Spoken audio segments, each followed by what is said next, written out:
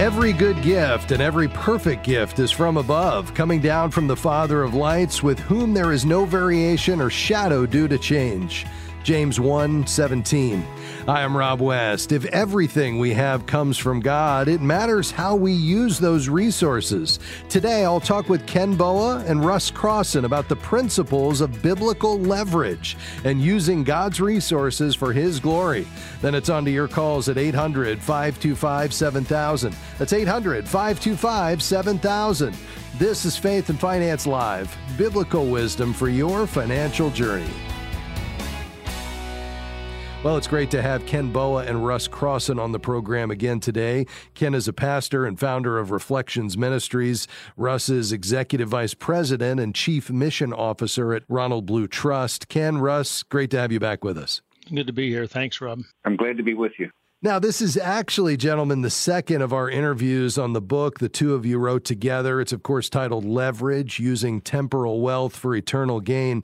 We think, of course, everyone should pick up a copy, and that's why, until the end of the year, we're making it available to folks for a gift of any amount to FaithFi.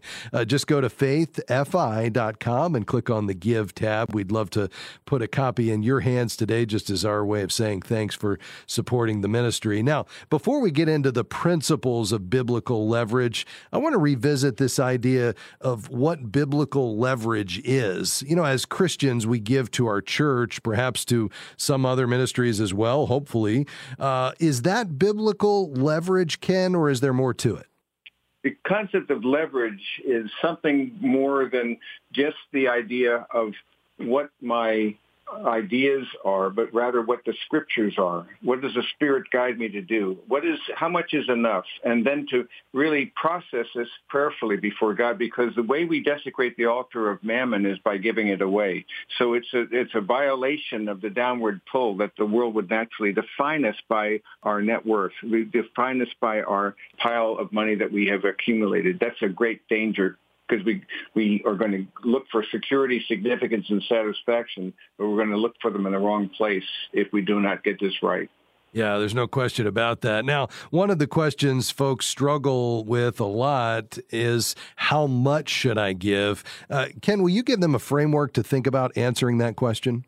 Yeah. As I look at it, and it's interesting, as I've said before, that the Old Testament really has four different tithes. If you count one as a passive tithe, it actually had to do with their not actually using their own land and so forth, gleaning it to the edge. So it's an incredible thing. But in the New Testament, we have principles, and it doesn't tell us an exact amount, but there are certain minimums that we need to see. And how do we define it? Part of it is that you are privileged to give, so to give cheerfully is one of the key components that we see in the epistles.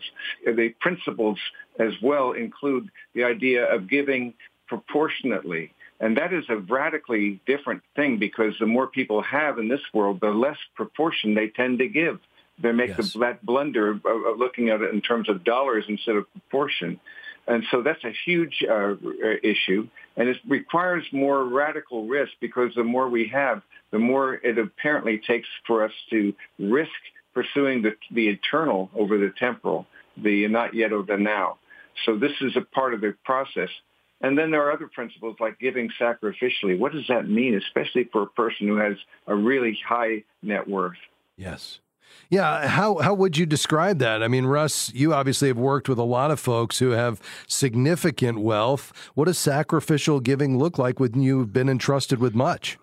Well, it's hard because you really have everything you need, and you don't have to sacrifice in the traditional sense of the word where you have to go without something, but maybe you can go without something. You choose to not do something that you would have normally done, even though you could afford it, and give that, because that's why it gets harder. If you don't have very much, you know what you have to sacrifice. You sacrifice a meal or you sacrifice whatever, but if you have a lot, it's tough to sacrifice. And I think, that's the faith aspect is, okay, what am I not going to do that I would have normally done once I understand these concepts that Ken's talking about? How can I go beyond my comfort level whatever that is. And for a lot of people, that will be a sacrifice when they write a check or give an asset that they've never done before. And I think that's what God calls us to do. It's a faith test. And that's one of the things that our wealth can do for us, is help us grow our faith. Oh, that's exactly right. Well, we're talking today with Dr. Ken Boa and Russ Crossan. Their book is called Leverage, Using Temporal Wealth for Eternal Gain. When we come back, much more on this topic. What is the role of the Holy Spirit in the giving decision-making process? What about the prosperity gospel? And what is reverse compounding? That and much more just around the corner. Stick around.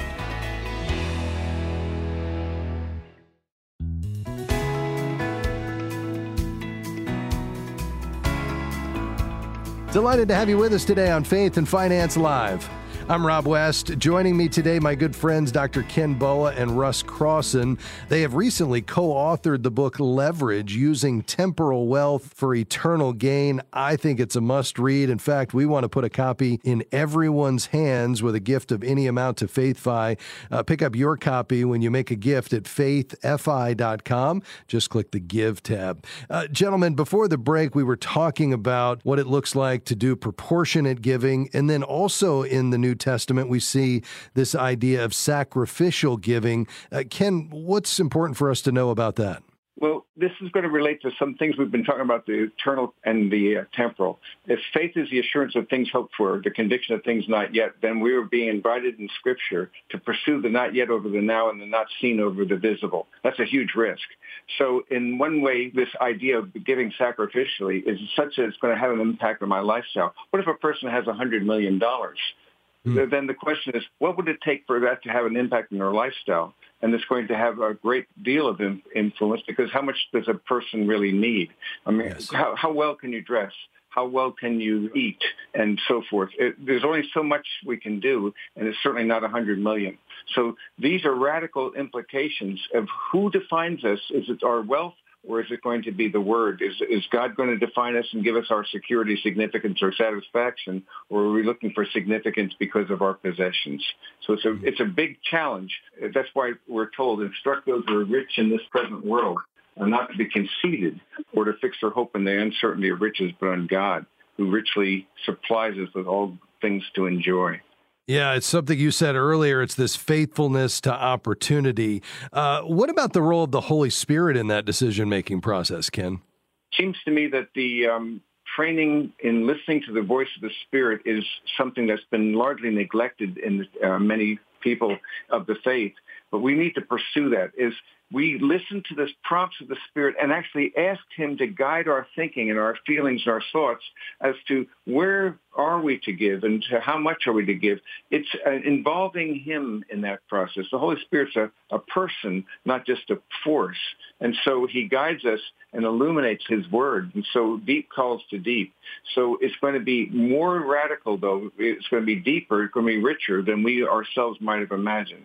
I think, Rob, let me jump in here for a minute if I could. Ken just quoted 1 Timothy 6:17-19, instruct those who are rich to be generous. And I'd like to give the listeners a 4-letter word to tie to that scripture, and that's a wise person. A wise person will do that. They'll send it on ahead.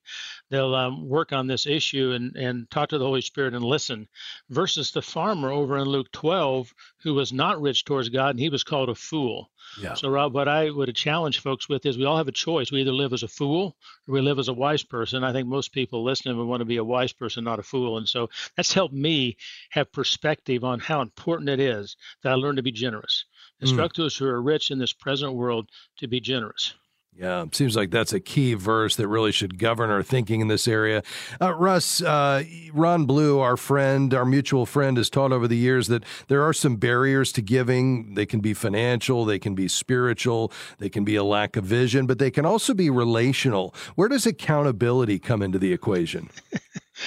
Well, like I said earlier, this is a supernatural thing to start giving and not try to keep. We try to hoard, we try to hold on to.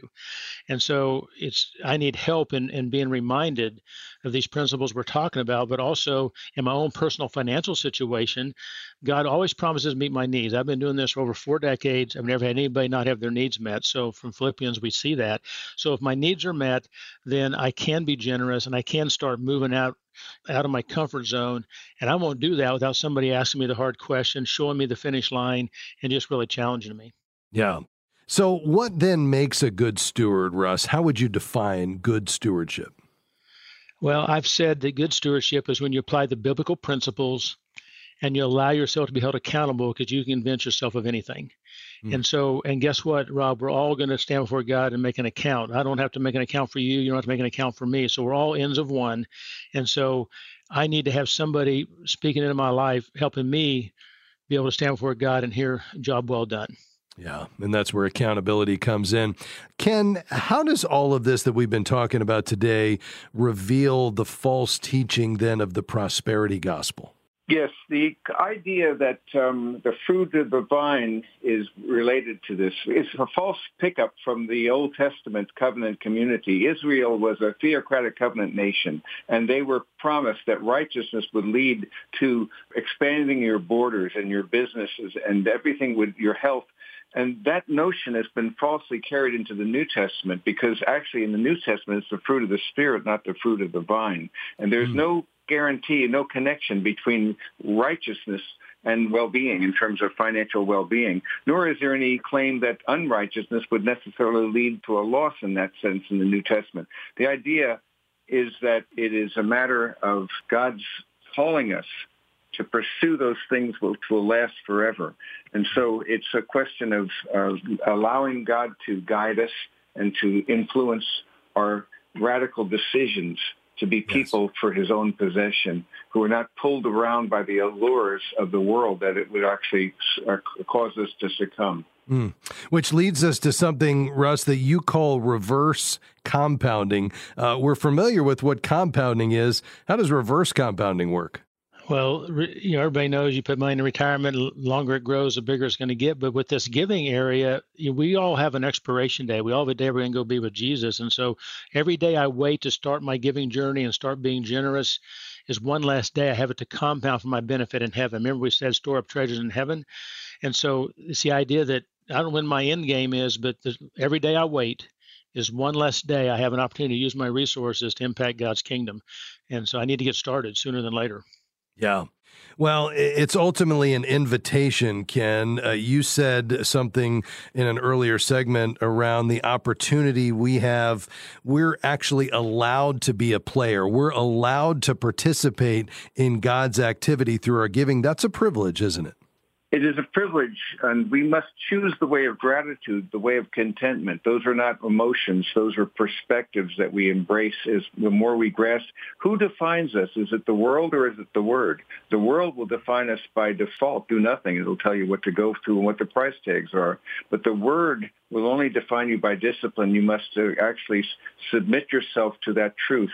And then setting your eyes on the things above, your value system changes, and you treasure not the temporal, but actually you see that the temporal is something that can be leveraged for the eternal. So this is why I love Jesus when he said, again, something we quoted before in Luke 16:9, make friends for yourselves by means of the wealth of unrighteousness, so that when it fails, they'll receive you into the eternal dwellings. Because here, clearly, the currency of the kingdom of God is not money. It's not temporal things. It is relationships. And so the best thing we can do is to take the two things that are going to endure forever, and those are people and the Word, and to build the Word into people by using our things that are passing away, our time, our talent, and our treasure. So by leveraging what's dying and passing away and turning it into that which is going to live forever, that's a wise stewardship.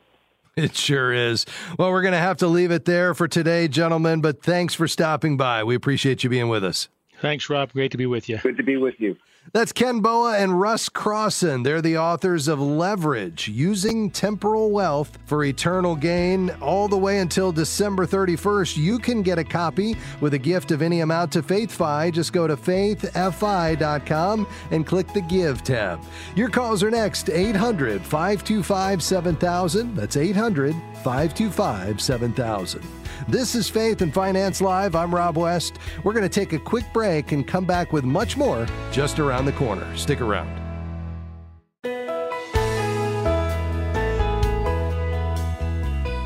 The opinions offered during this program represent the personal or professional opinions of the participants, given for informational purposes only. Any information provided is not intended to replace advice from a financial, medical, legal, or other professional who understands your specific situation.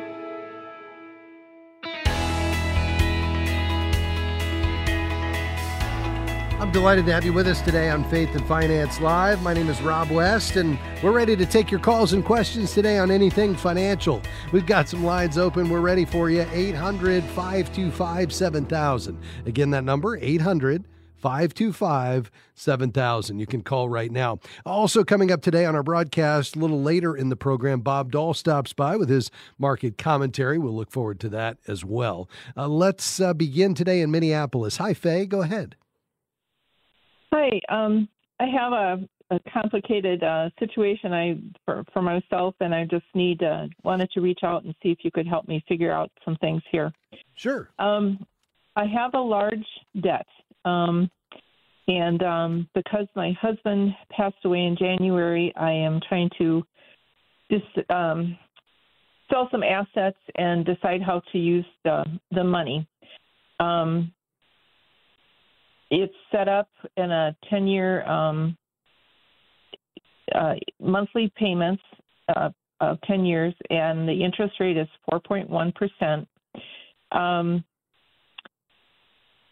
I've had to sell off our farm equipment, and I've rented out our land. I have sold his trucks and trailers and things, so I have a chunk of money. And what I'm trying to decide is if I should keep that, how I should invest that. I've invested some of it in some 4-month CDs, and I'm getting about anywhere from 4 to 5% on those.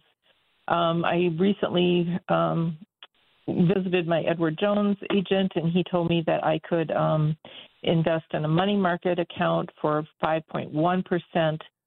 And he recommended me doing that with my larger chunks of money instead of using it to pay off the debt. Okay. So I'm just kind of toying with what I should do here. That's helpful. I'd be happy to weigh in. Let me ask a couple of questions first. What's the amount that you owe on this debt? It's over $450,000. All right. And is there any collateral attached to it, or is it just a personal obligation? It's a 120-acre farm. 120-acre farm. All right. And you plan to keep the farm? Well, I'm hoping to. It's been my home for several decades, and I'd like to pass it on to my children. But if I can't manage it, can't pay the debt, it's all kind of weighing on this. Yeah, I can. Few years play out. Mm-hmm. I can understand that for sure. And what have you been able to generate as you've sold off these assets? The amount? Yes. I don't have that figure in my head right now. I've kind of deferred some of the income just to spread it out a little, but I'd say probably around $150,000. Okay. All right. And do you have plans to free up any additional capital, or is really that the extent of what you have to work with as you're considering either investing or paying down debt? I have a few more things to sell, nothing large. Okay. I got rid of most of the bigger stuff, and and then you said you have monthly payments. You said you had monthly payments on the $450,000. Are you able to cover those with your current cash flow? Well, not my income. Some of this. That's why I sold out the assets so that I would have money to pay those, and I rent out the land. So I've got, with what I've sold in the land rent, I think I've got about 2 to 3 years covered. Okay. Of those loan payments. Okay. And then you'd have another 7 to 8 years left to pay it off. Is that right? Yeah. Okay. And what would you do at that point? Because obviously, even if we put the $150,000 against principal, assuming there's no prepayment penalties, now you owe $300,000. But I assume those monthly payments would remain the same. Is that right? Yeah. Okay. I'm pretty sure. So then, what happens in years 7, 7 and 8 through 8? How would you cover those payments then at that point? That I don't know. Yep. Okay. That's my dilemma. I'd probably have to sell the farm at that point. Okay. And is there a way to generate more income longer term from the farm? No. Okay. All right. Yeah, I mean, I think you really need to sit with an advisor, Faye, because I think this is a bigger question than just do I pay off the farm or invest? Because really, it's kind of a wash. I mean, all things being equal, I'd probably, depending on what happens to the repayment plan, typically I would say let's pay down the debt because, earning 4 to 5% and paying, 4.1. I mean, even at 5%, that's still taxable. So you have to pay taxes on the interest. And depending on which, marginal tax rate you're at, I mean, that's probably 22% or so. So that obviously comes off the income you're making. And so at the end of the day, it's probably a wash with the interest that you're paying on the note. But I also don't want you to eat up all of your, capital, working capital that, could help you fund the debt service. The problem is we've got to have a plan to get to year 10. Otherwise, we're just kind of buying time, so to speak. So rather than solving for what do I do with the 150 today, I'd rather solve for what am I going to do with the farm to either position it to be sold because I know I can't get to year 10, or refinance it, which I realize is challenging in this interest rate environment, but you could try to stretch out those payments a little bit longer than a 10-year payback. Or, is there another plan that we haven't considered? And I think those are big enough questions that you need to sit with a financial advisor and perhaps, a real estate professional to work through. So I would hate to weigh in on that kind of short-term decision without somebody that could give you some real counsel on the longer term. Does that make sense? Yeah. Yeah. So I think that's where you need to go next.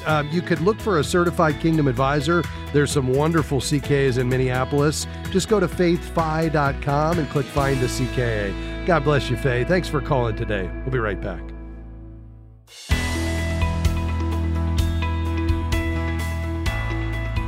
I'm so thankful to have you with us today on Faith and Finance Live. I'm Rob West. We're taking your calls and questions today, and I've gotten a couple of lines open, 800-525-7000 with your financial questions today. We'd love for you to help you think let me start over. We'd love to help you think about those questions in light of biblical truth. Give us a call. Let's go to Port Charlotte, Florida. Hi, Casey. Go right ahead. Hi, thank you, Rob, for taking my call. I'm a new listener, and I'm just so blessed to be here to ask you a couple questions today. Well, thank you. I'm delighted you are. Go ahead. So I'm 34 years old. I'm a widow, and I'm pretty much at a standstill of never having to have responsibilities, whether that was younger adult, and then when I got married, and after my husband died, I sold our house and business and decided to put that in my daughter's trust fund. And at this point, I'm working, I'm going to school, and I have just nowhere to start. I have nothing of my own. I don't have any payments. The only thing that is attached to me is medical debt and about $2,000 worth of credit card debt. Okay. So I just don't know how to start. Yeah, I could certainly understand that. First of all, Casey, I'm so sorry to hear about your husband's passing, but I'd love to help you. And in fact, I'd love to actually, beyond even our time here on the phone today, I'd love to have one of our certified Christian financial counselors reach out to you. We're going to cover the cost for it, but this would be somebody who's been trained in biblical financial advice, how to put budgets together, deal with debt, set up a spending plan. There'll be absolutely no cost to you. And he or she can work with you over a series of calls over a few months to get all of this set up and just kind of help you have a plan. And I think that's going to help you feel a lot better just about where you're going and just allow you to regain some confidence in your new responsibilities that you haven't had before around this area of money management. You can do it, but you're going to need some help like we all do because this is a new area and we're going to give that to you. But let's tackle a few of these things, and I'm going to ask a couple of questions to do that. So you said you sold the house and the business. So where are you living now? So I live in Port Charlotte, Florida. Our house and business was on the other coast in Vero Beach. Okay. All right. And what did the proceeds from those two sales generate? Almost $250,000. Okay. And what did you say you did with that? So that I put in my daughter's trust fund. Okay. And why is that? Why would you not, you keep that for yourself, but then obviously continue to cover her expenses and then leave that to her at your death? So I'll be honest with you. When he died, I was so confused. His mother actually came in and made more of the decision-making process for me than I did. Okay. And this, obviously, was this a first marriage? It was. Okay, so this was your house together, your business together as a married couple, and the proceeds of those two sales, you're telling me, are not available to you based on the decisions that she made? Correct. And I've looked into it a little bit before, and from what I'm understanding, I'm not able to touch any of it. At that moment, I pretty well gave the decision-making over to his mother. Yeah. And now okay. I regret it. Yeah. Well, I'm not an attorney, Casey, but that would be the starting place. Not that you're trying to take anything away from your daughter. I suspect you have been and will continue to provide for her. Is she a child, a minor, or an adult? She's 5 years old. Okay, so she's a child. So obviously you're her caretaker and providing all of her for. Yeah. And so you're going to make sure that you continue to provide for your daughter, but you've also got to provide for yourself. And these were marital assets. So in my view, and again, I'm just dropping into this story in a couple of minutes here, but in my view, these are your resources that were generated from the sale of your home and the business that you and your husband had. And absolutely, you can make sure that in the event the Lord called you home, that your daughter has a guardian and the resources for her care, but that's not the case today. You're here, this is your money, and you need to be a good steward of that money, which includes not only providing for your daughter, but providing for yourself, covering the needs that you have, the debts that you have, her care, all of it. And now what I'm hearing is this is no longer accessible to you. So I guess there's a couple of things. I mean, obviously you need to operate day to day and you need a plan for the resources that you have, and that's what we can help you with. The second piece of this is, I think, a legal matter, which is just visiting with somebody who can speak into what was set up, how it was done, the fact that these were marital assets that were put into this trust, perhaps without your consent, and what the next step is to remedy that situation to the extent there needs to be a remedy. Do you have a relationship with an attorney, an estate attorney that perhaps set up this trust, or is that someone that his mom has the relationship with? That's exactly correct. She hired him. All right. So what I would probably do is reach out to a certified Kingdom advisor there in Port Charlotte on our website, faithfi.com. That's faithfi.com. Click Find a CKA and just ask for any one of those certified Kingdom advisors to make a referral for you to an estate attorney, someone who could represent you legally, that you could kind of unpack all of this, and they can help advise you based on the laws there in the state of Florida as to what happened as those marital assets were sold and what precipitated them being placed in a trust that perhaps is beyond even your ability to access those funds. Somebody, though, that has your best interest in mind and can represent you. And then in the meantime, are you working?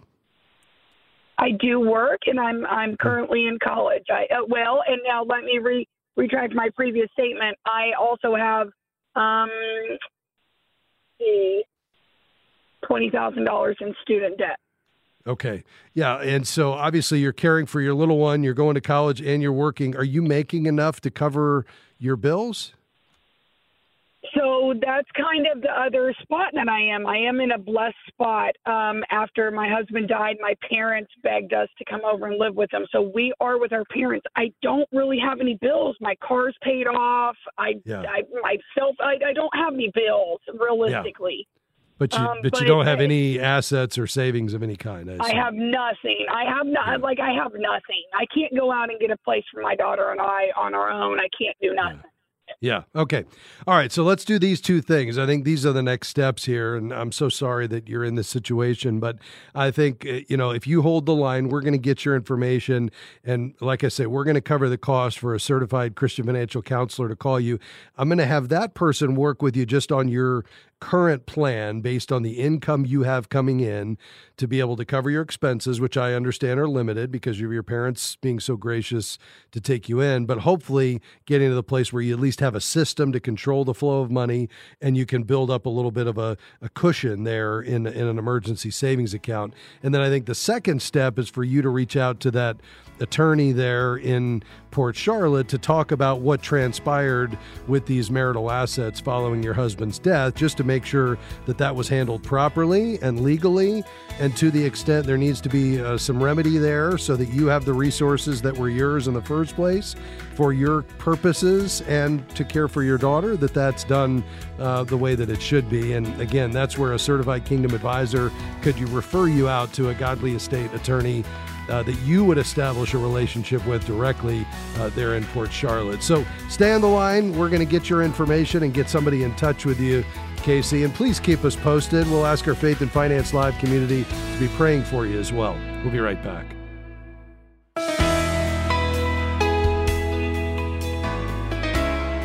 Hey, thanks for joining us today on Faith and Finance Live. I'm Rob West. We're taking your calls and questions today. Plus, in just a moment, Bob Dole will stop by. Did you know last week was the best week of 2023 for the S&P 500? A lot of strength. Why is that? And where is the market headed from here? Plus, what's the latest on the U.S. economy? And what about globally as well, with all these geopolitical tensions and wars going on in various parts of the world? Well, we'll get Bob's take on all of it. Plus, we'll take a few more of your questions today as soon as we finish our time with Bob Dole today and try to get to as many of those as we can. By the way, let me mention before we talk to Bob Dole, here in the last 2 months of the year, this is a critical time for us to hear from you with your financial support. That's right. Faith and Finance Live is, in fact, listener supported, which means we can only do what we do on this broadcast each day because of your generous and faithful support. So a gift of any amount would go a long way to helping us finish out the year strong. If you can give a gift of $40, $400, or $4,000, we would certainly be grateful. A few of those leadership gifts of $5,000 or $10,000 would be a real blessing as well, as we bring God's wisdom and principles to wise stewards literally all across the globe. You help us do that with your gifts. Just head to faithfi.com. That's faithfi.com and click the give button. Thanks in advance. All right, let's head to the phones. Bob Dole is ready to go, and we've got questions. Bob, good afternoon. And to you, happy Monday. Happy Monday. Bob, I mentioned the strength in the market last week, the best week of the year for the S&P 500.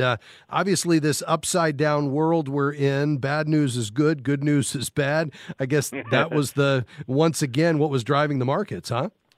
Yes, it was. I mean, the bond market obviously saw uptick in price, downward moving yields, and that spurred equities on. But the reasons were some economic weakness. The number of new jobs announced on Friday was less than expected.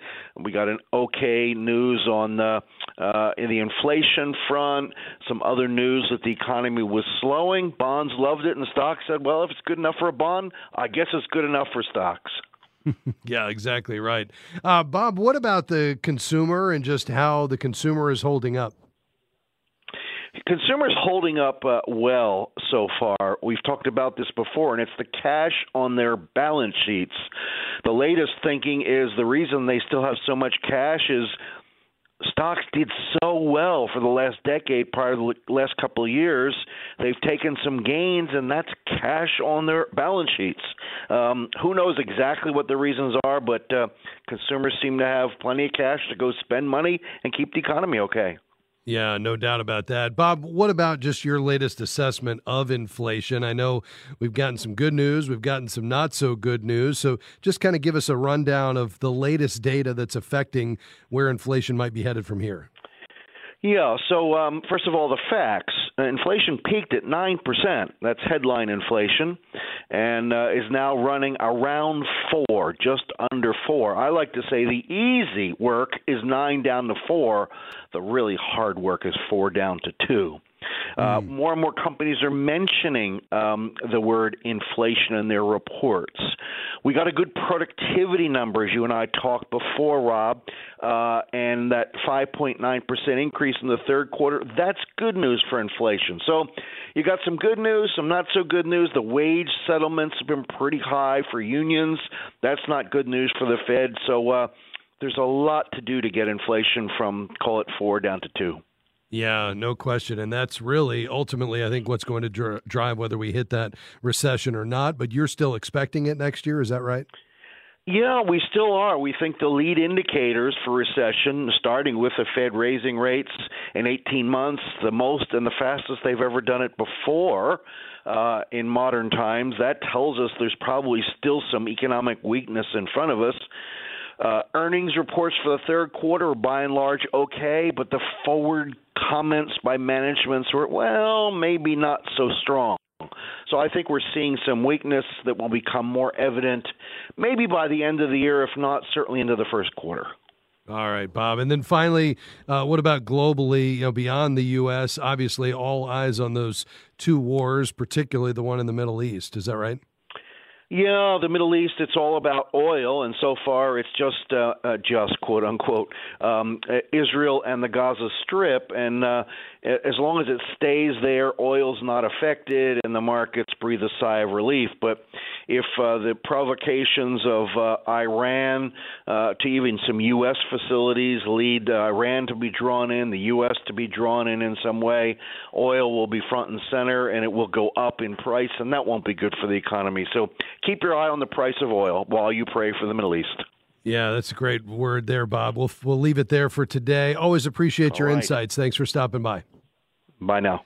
All right, that's Bob Dahl. He's Chief Investment Officer at Crossmark Global Investments, where investments and values intersect. You can sign up for his Dahl's Deliberations at crossmarkglobal.com. All right, let's head back to the phones, try to round out the broadcast here with as many questions as we can get to Cleveland. Hi, Ed. Go ahead, sir.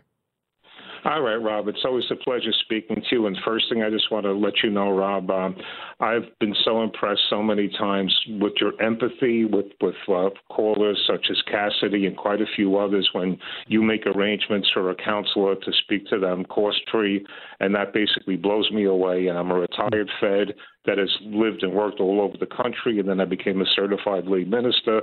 So, Sir, I just want to say to you, well done, good and faithful servant. Okay, well, so thank you, Ed. Yeah, that means a lot. Okay, well.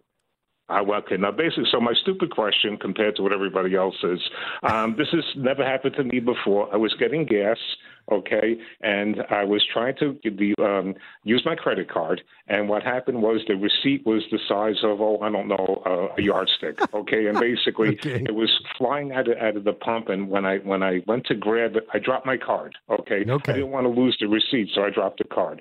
Rob, the card disappeared. Seriously. Okay. I spent a half an hour there. I could not find it. What I did was I immediately canceled it, and they locked the account, and they FedExed overnight, and I got a replacement and whatnot. But my question to you is, if somebody gets that card, and somebody will find it eventually. It'll have my name, my full name, and that, obsolete credit card number on it. Is there anything that they could do with that? Should I do anything to protect myself from identity theft? You know what I'm saying?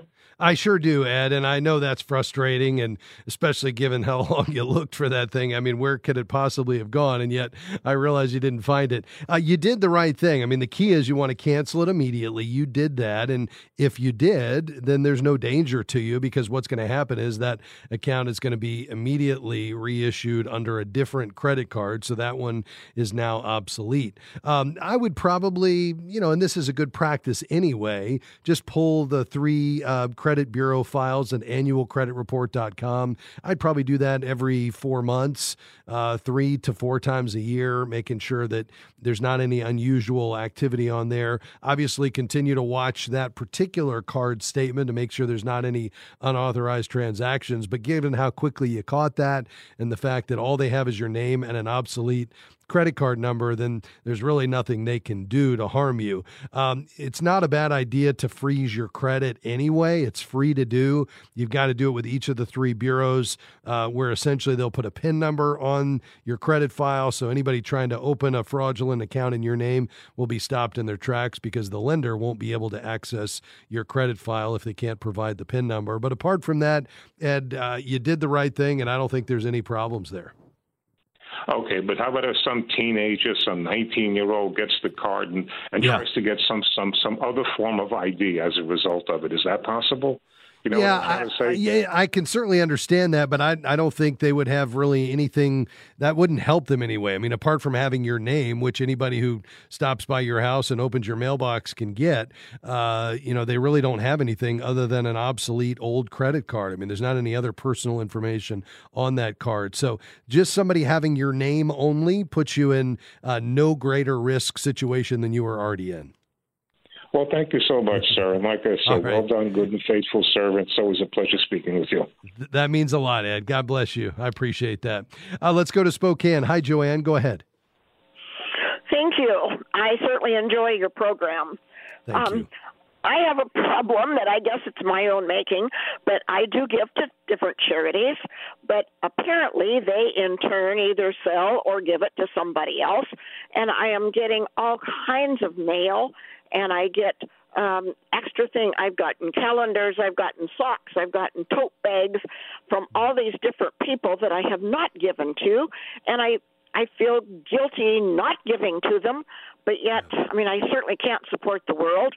And I get things from, every disease or every animal and every veteran and how do I help myself?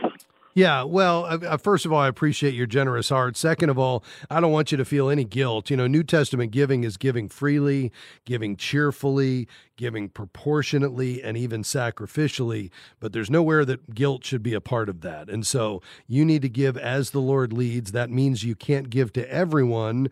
So do for one what you wish you could do for everyone and follow the leading of the Lord, and don't let anybody tell you what you need to do. That's ultimately between you and the Lord as his steward. Secondly, you're getting these solicitations perhaps not because anybody shared your information, but because that's just the reality today. There's $1.2 trillion given charitably each year globally. 800 billion of that comes from the U.S. So, we are givers. I mean, that could be to a political campaign, or it could be to a local church or any other cause. But there's a lot of giving going on. And as a result, you're going to get a lot of these requests. So I would just simply call them and ask that you be taken off of their mailing list. If it's something you receive in the mail, if it's an email, I would opt out. And then I'd call each of the ministries that you give to and ask for their policy. I can't imagine they're giving your information in this day and age away to somebody else. They're just so guarded, and with privacy policies these days, I just wouldn't expect them to do it, but it doesn't hurt to call and ask. Thanks for your call today. We appreciate it. Faith and Finance Live is a partnership between Moody Radio and Faith 5. Thank you to Jim, Anthony, Dan, and Amy. See you tomorrow.